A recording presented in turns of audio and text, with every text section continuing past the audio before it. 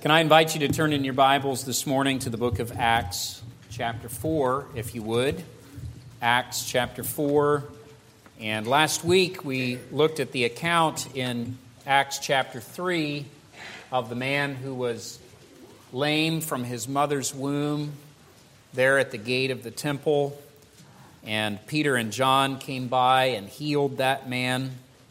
And then that caused such a stir and brought so much attention that Peter had the opportunity to open his mouth and preach to the crowd about the fact that this man was healed by the power of Jesus, resurrection power.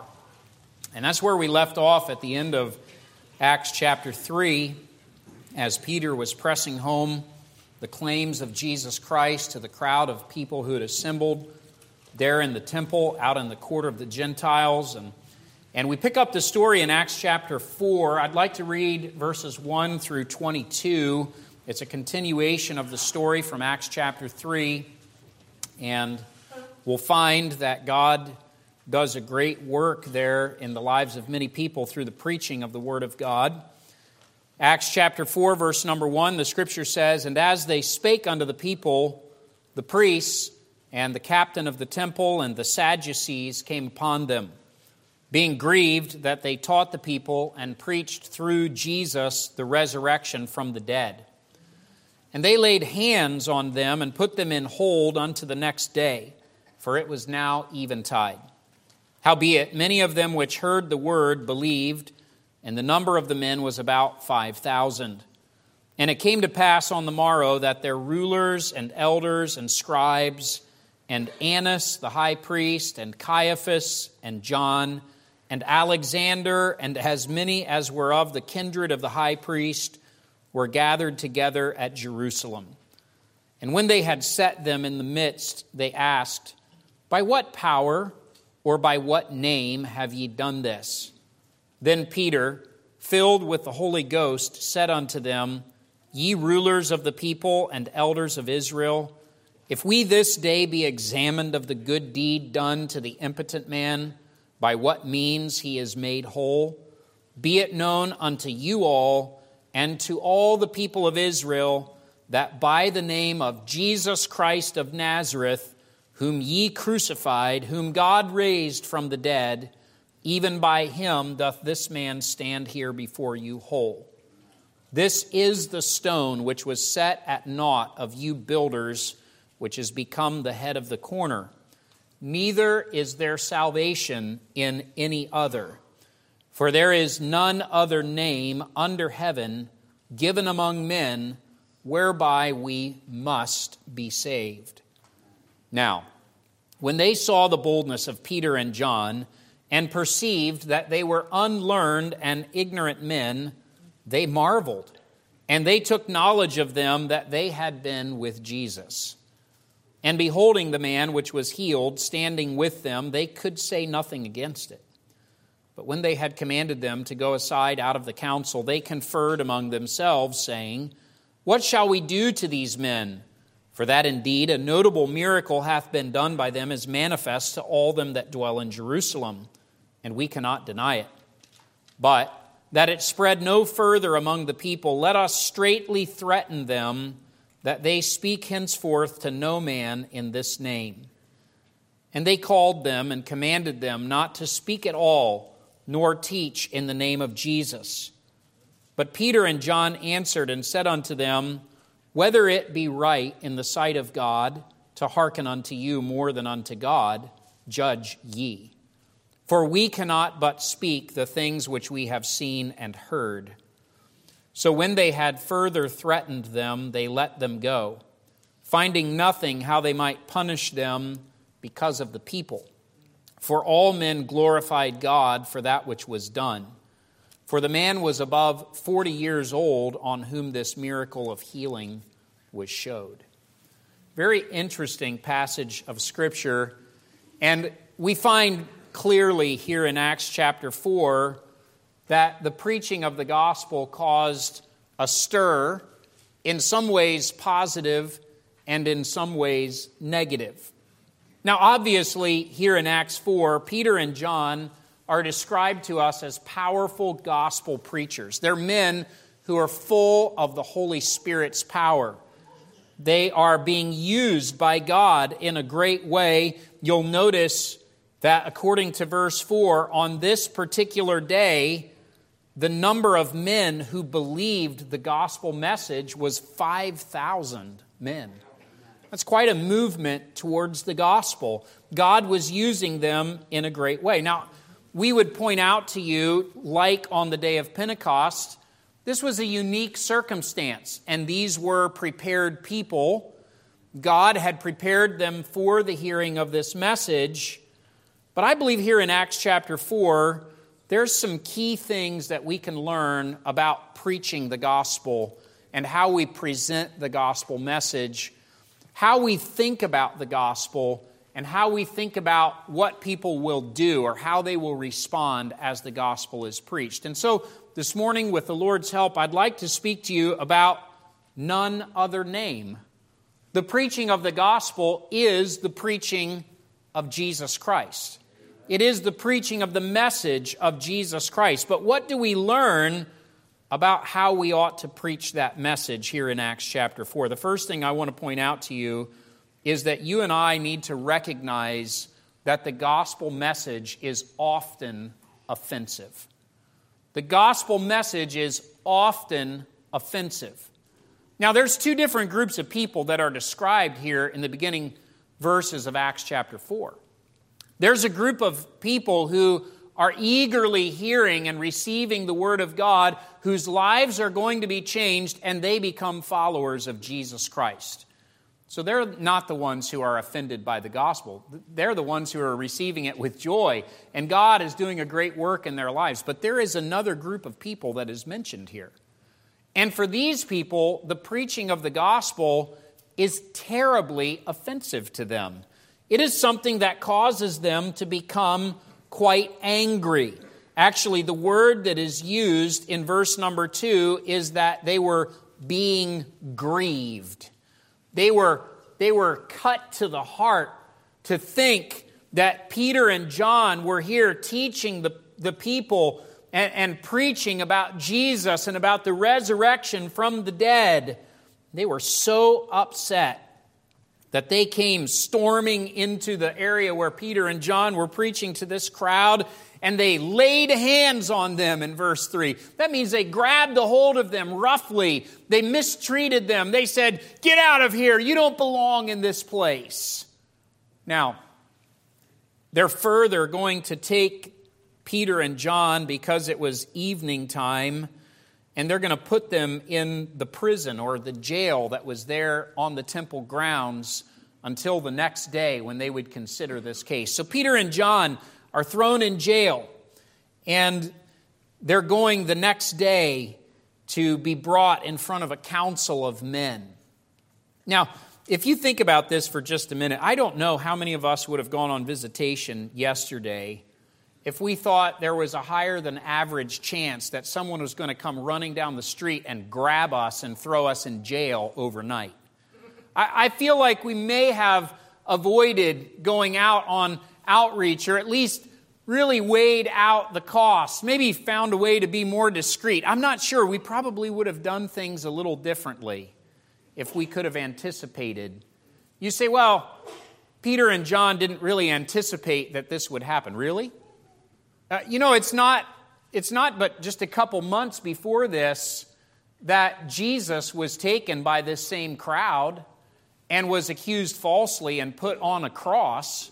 So why would they think that they would be treated any differently? But I think what the apostles understood is that when you preach the gospel with clarity, some people will receive it, but some people will be quite angry that you are preaching the gospel.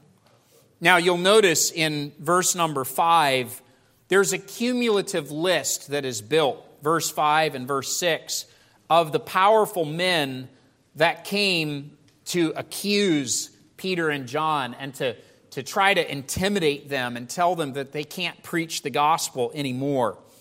And the way the wording is in these verses, you notice how it builds. It says, their rulers and elders and scribes and Annas the high priest and Caiaphas, who used to be the high priest, and John and Alexander, and as many were of the kindred of the high priest, were gathered together at Jerusalem. This is like the who's who of the temple grounds. All the important people were coming to see these two men and say, "What are you doing? Why are you preaching this message?" The question they asked in verse 7 is, "By what power or by what name have ye done this?" And what they're asking is, who's your authority? Or who gave you the right to preach in this way? Who gave you the power to heal this man? If we preach the gospel, it stands to reason that there will be times when we will be asked this same question as well. Have you ever been asked this question when sharing the gospel with someone? Who do you think you are? Who gave you the right to say this? Who gave you the opportunity to come here? Many times I've been asked this question, and you know the right answer is what the apostles understood. It is that God has given us this authority. God is the one who has given us this message. But what I want you to see in these first 7 verses is that the gospel is not all warm fuzzies and nice feelings.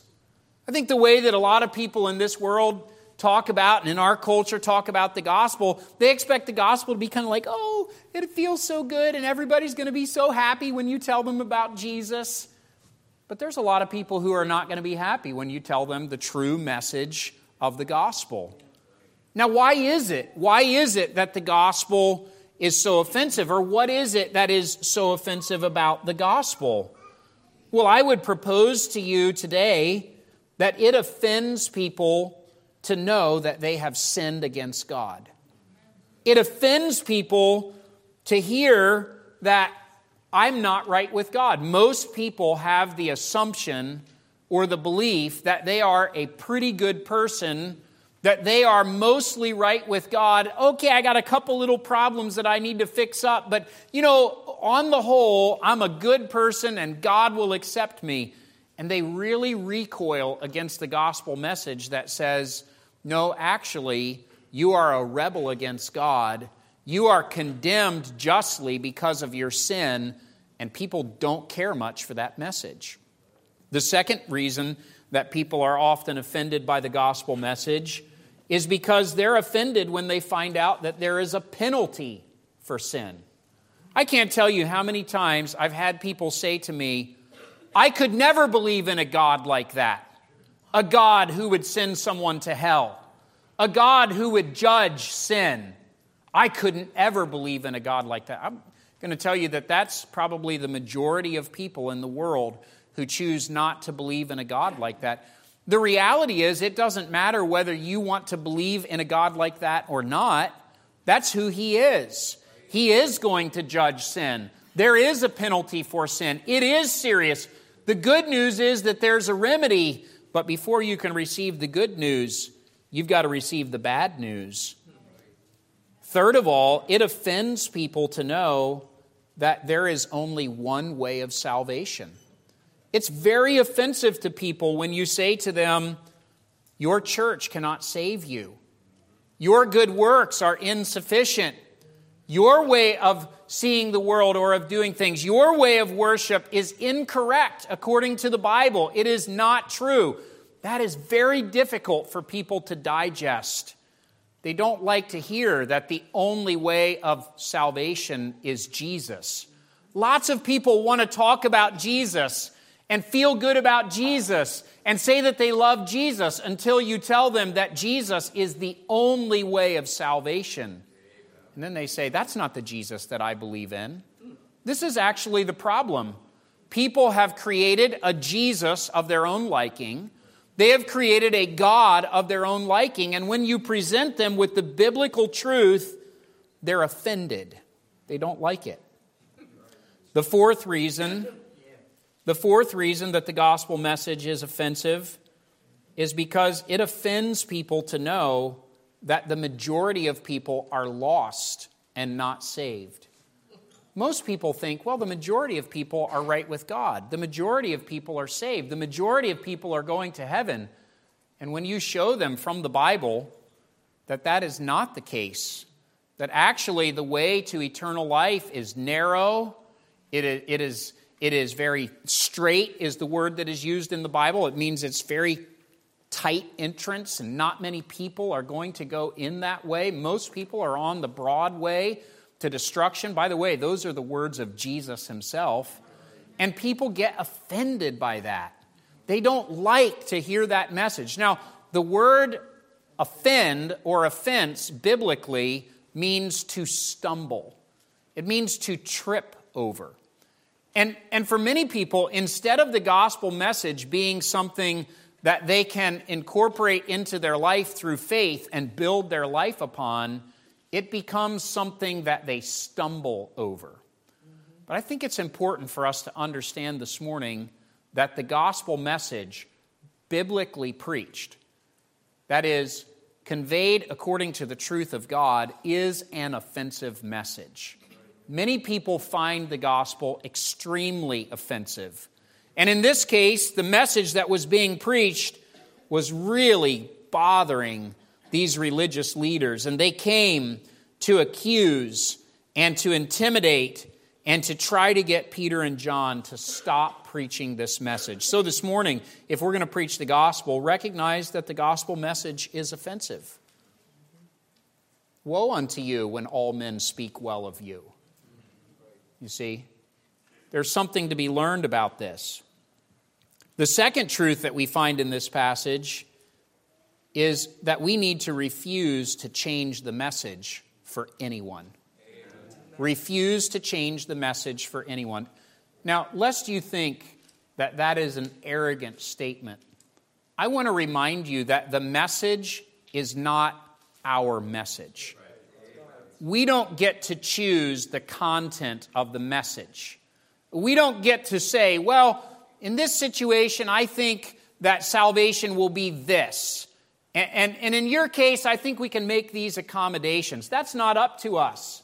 God is the one who gave the message. God is the one who declared what the theme would be. God is the one who declared these truths to be so. It is not any man's place to change that message. Peter and John, in verse 8, are speaking to the most powerful men in Jerusalem. These men are holding Peter and John's lives in their hands. But notice what it says in verse number 8. Peter, filled with the Holy Ghost, said unto them. He was filled with the Holy Spirit again. And he's going to speak very plainly without apology. He's not being rude. He's not being cantankerous. He's just speaking the truth to these men so that they understand exactly what is right and what is wrong.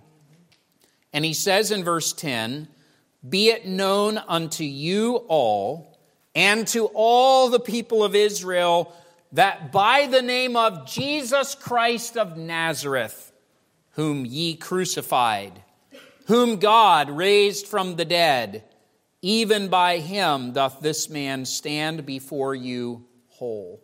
Amen. Peter wasn't going to back off from pointing to Jesus Christ. There's a very popular notion today in our culture, in our polytheistic American culture, that we need, as Christians especially, we need to be more accommodating to other religions. It's not uncommon for clergy to be invited to pray at public events, and then the stipulation be put upon them, you can pray and talk to God and pray for this event, but you may not pray in the name of Jesus Christ. Now, I think that as Bible believers, that should be offensive to us. And just so you understand, there's not a one of us that should ever be able or willing to take that and say, okay, I'll just not pray in the name of Jesus Christ. That is a challenge. And in this case, the challenge had been laid down. Remember, these men are grieved that Peter and John are preaching about Jesus Christ and the resurrection from the dead. And they came to these men and said, "What do you have to say for yourself?" And Peter stood up full of the Holy Ghost and he said, "I just want to let you guys know this is all about Jesus. And I'm not going to make any apologies about it. I don't care who I'm talking to. You're not going to change the message." He was very bold. The boldness did not come from an angry spirit or from the power of the flesh. The boldness came from Holy Spirit filling.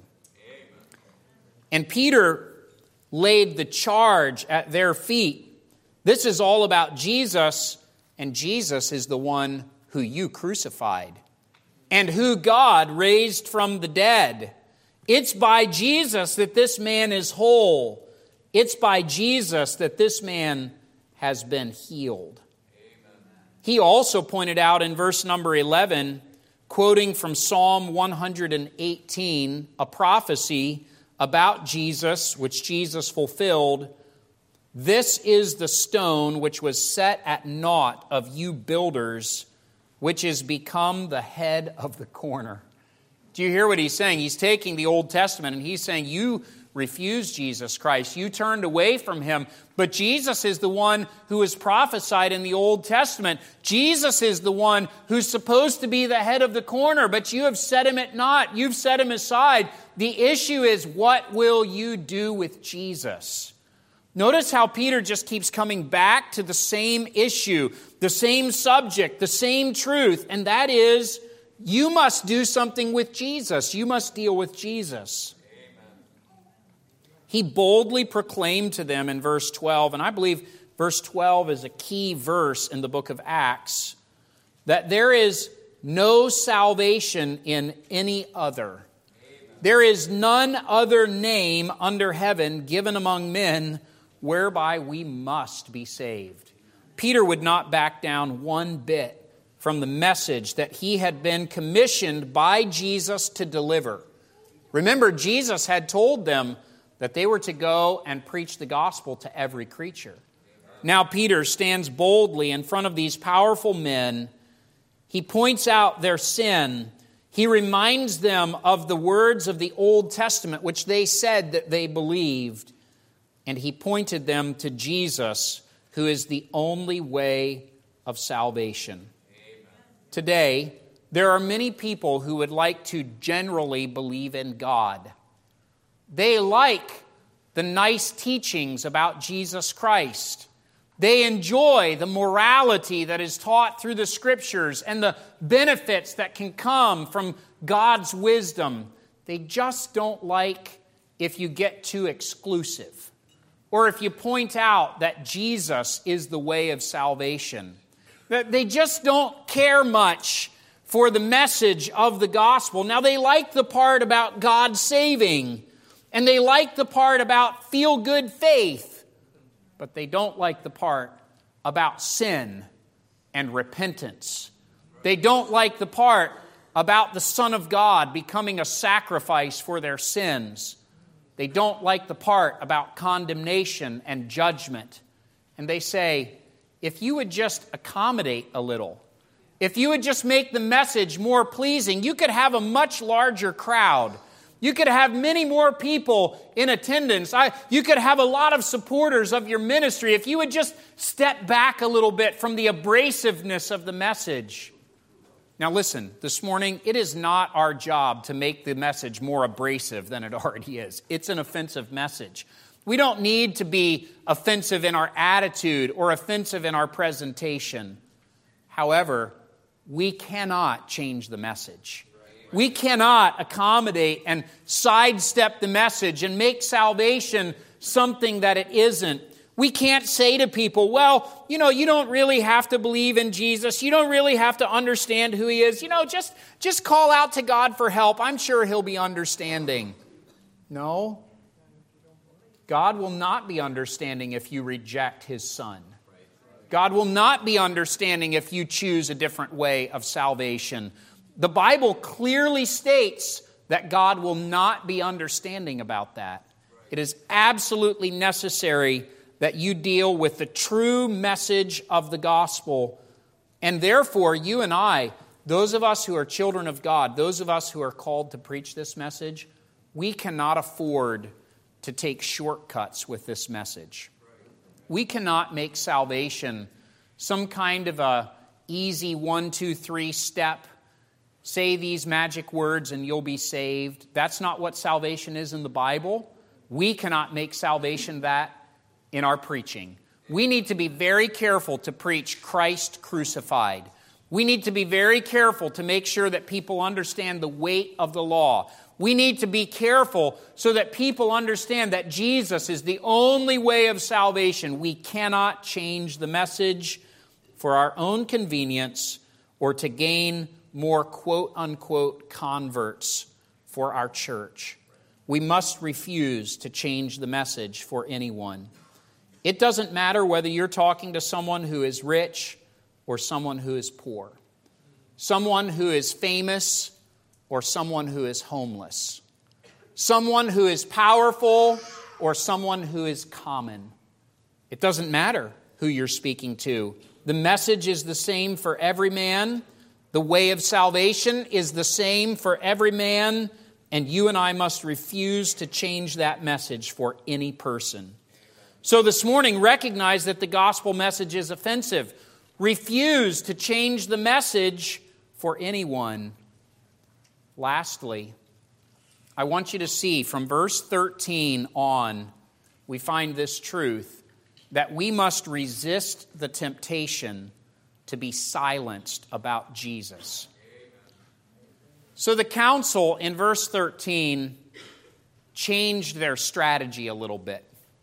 It was pretty obvious to them that they were not going to get Peter and John to change the message.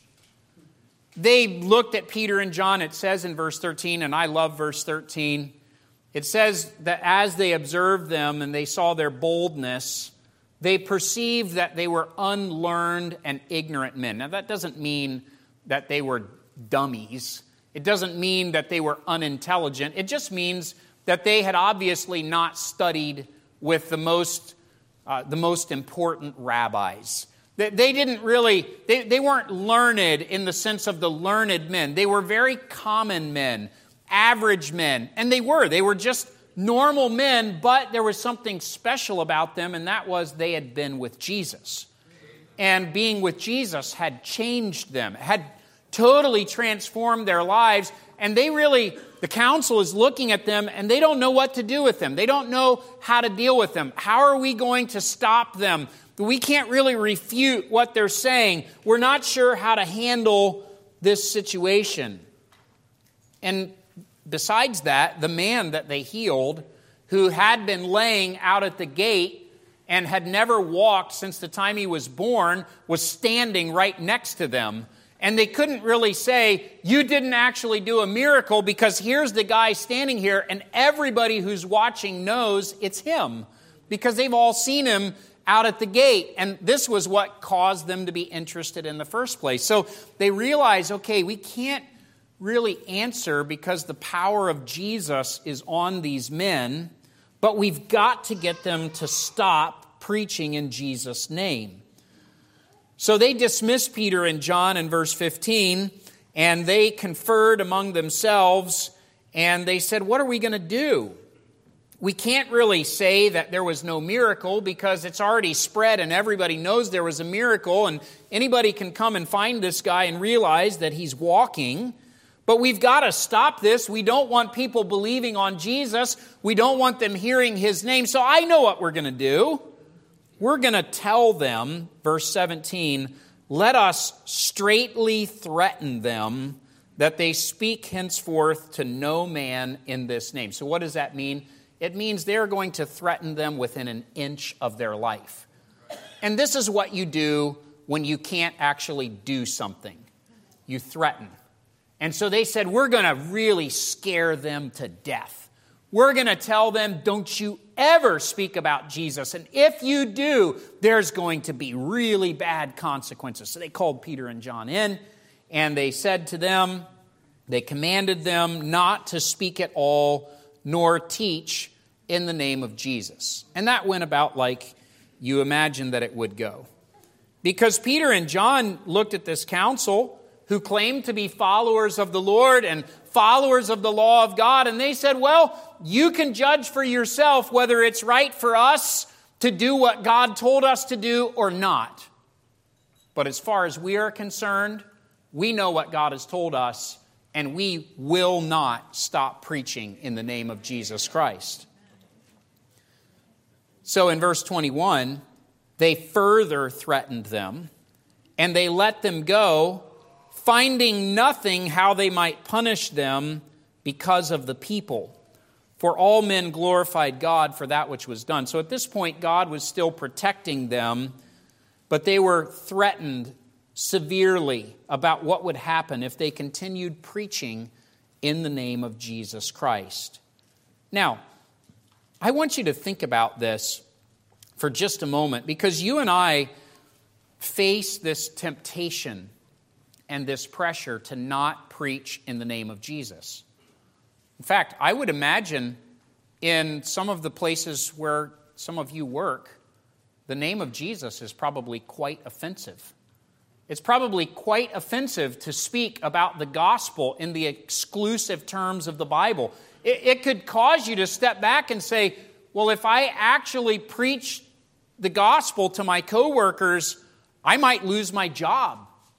I might be ostracized in society. I might no longer be accepted in my group of friends. And there certainly is that pressure. Though we don't have the kind of persecution in this country where we're getting thrown in jail because of preaching the gospel, there is a very obvious pressure against Christians to change the message of the Bible and not to be so plain about what the Bible says. This is exerted on us in many different directions, and it's something that we wrestle with for real. It's something, now, I think something that we have to learn as Christians is what Jesus spoke about, that we need to be wise as serpents and harmless as doves. And there's a manner and a place and all those sorts of things. But here in Acts 4, there is just no other way to handle this. They can't say, well, think about it. They can't say, well, you might have a point. Maybe we'll back off on preaching the name of Jesus. They can't. They're in a place where they are forced to declare their allegiance. Are they going to obey men or are they going to obey God?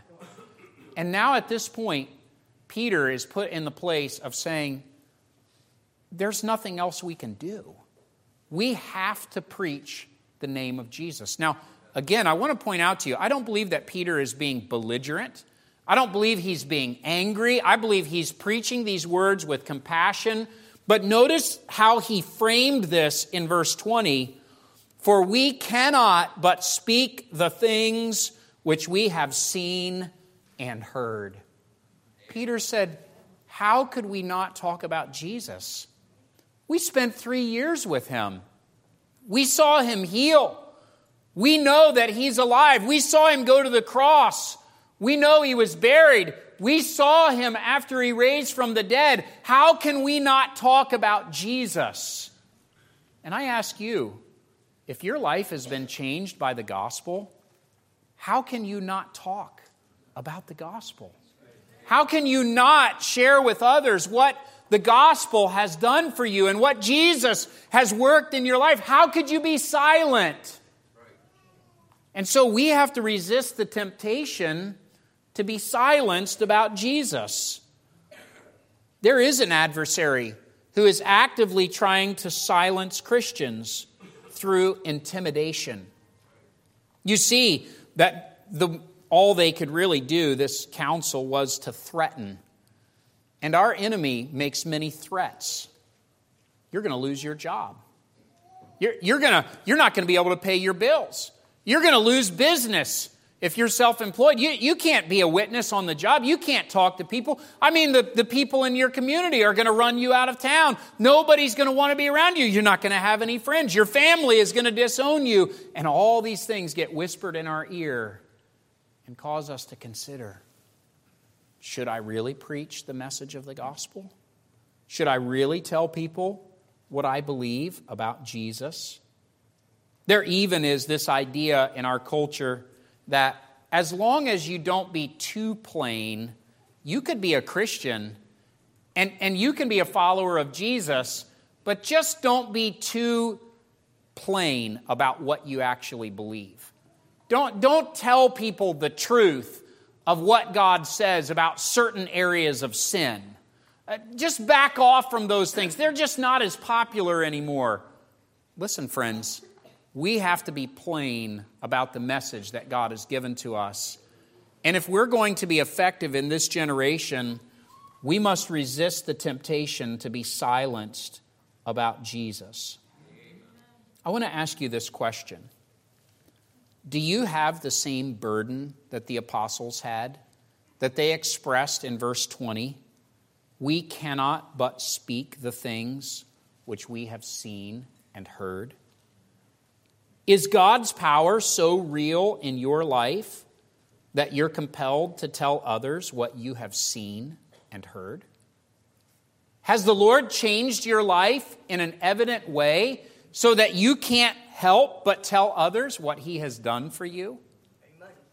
Listen, the message of the gospel, what a tragedy it is for people who know the gospel to hold it for themselves and refuse to share it with people who need it. You see, this is the message of hope. This is the message of salvation and forgiveness. This is the message that can change someone's life, but many believers are selfish with that message because they would rather keep it to themselves and not offend someone else. But what if they don't like it? Well, there's a chance they won't like it. But what if they get upset with me? There's a chance they'll get upset with you. But what if they don't want to talk to me anymore? There's a chance they might not want to talk to you anymore. But what is the cost? What is the cost of you being silent about the only hope that someone has for eternal life and being unwilling to take the risk of offending them, instead choosing to allow them to go off into eternity without the Lord Jesus? Are you comfortable with that? Peter and John were not comfortable with that. They said, look, we can't help but preach this message. There is none other name. I want to tell you this morning, as we conclude the message, if you're hoping in anything else than Christ, His death, burial, and resurrection as the sacrifice for your sin, if you've got some other way worked out in your mind about how you're going to be right with God and accepted by Him, I don't want to be the bearer of bad news today, but I do need to plainly tell you from the Scripture, you are mistaken. There is no other way of salvation than Jesus Christ. If you've never been born again, you'll not be redeemed or forgiven or made right with God by cleaning up your life, joining a religion, becoming a better neighbor, reading your Bible or giving offerings. You're not going to make it to heaven hoping that God will just look at you and wink and forgive and overlook the fact that you have rejected His Son. My friend, there's only one way of salvation, and His name is Jesus Christ. Amen. If you've never been born again, I recommend this morning that you come to Jesus. I recommend that you turn from your sin and believe on Christ and trust Him for the salvation that He alone can give. Now, many of you are saying amen, so I assume that means that you've believed on Jesus. And if you have, can I encourage you, challenge you, admonish you that if He has saved you, we have an obligation to tell others about the only salvation that exists through Jesus Christ. Here it is, our missions month. May we be passionate evangelists of the message of Jesus Christ, not backing down for a moment despite whatever threats may come against us. May we boldly preach the message of the gospel.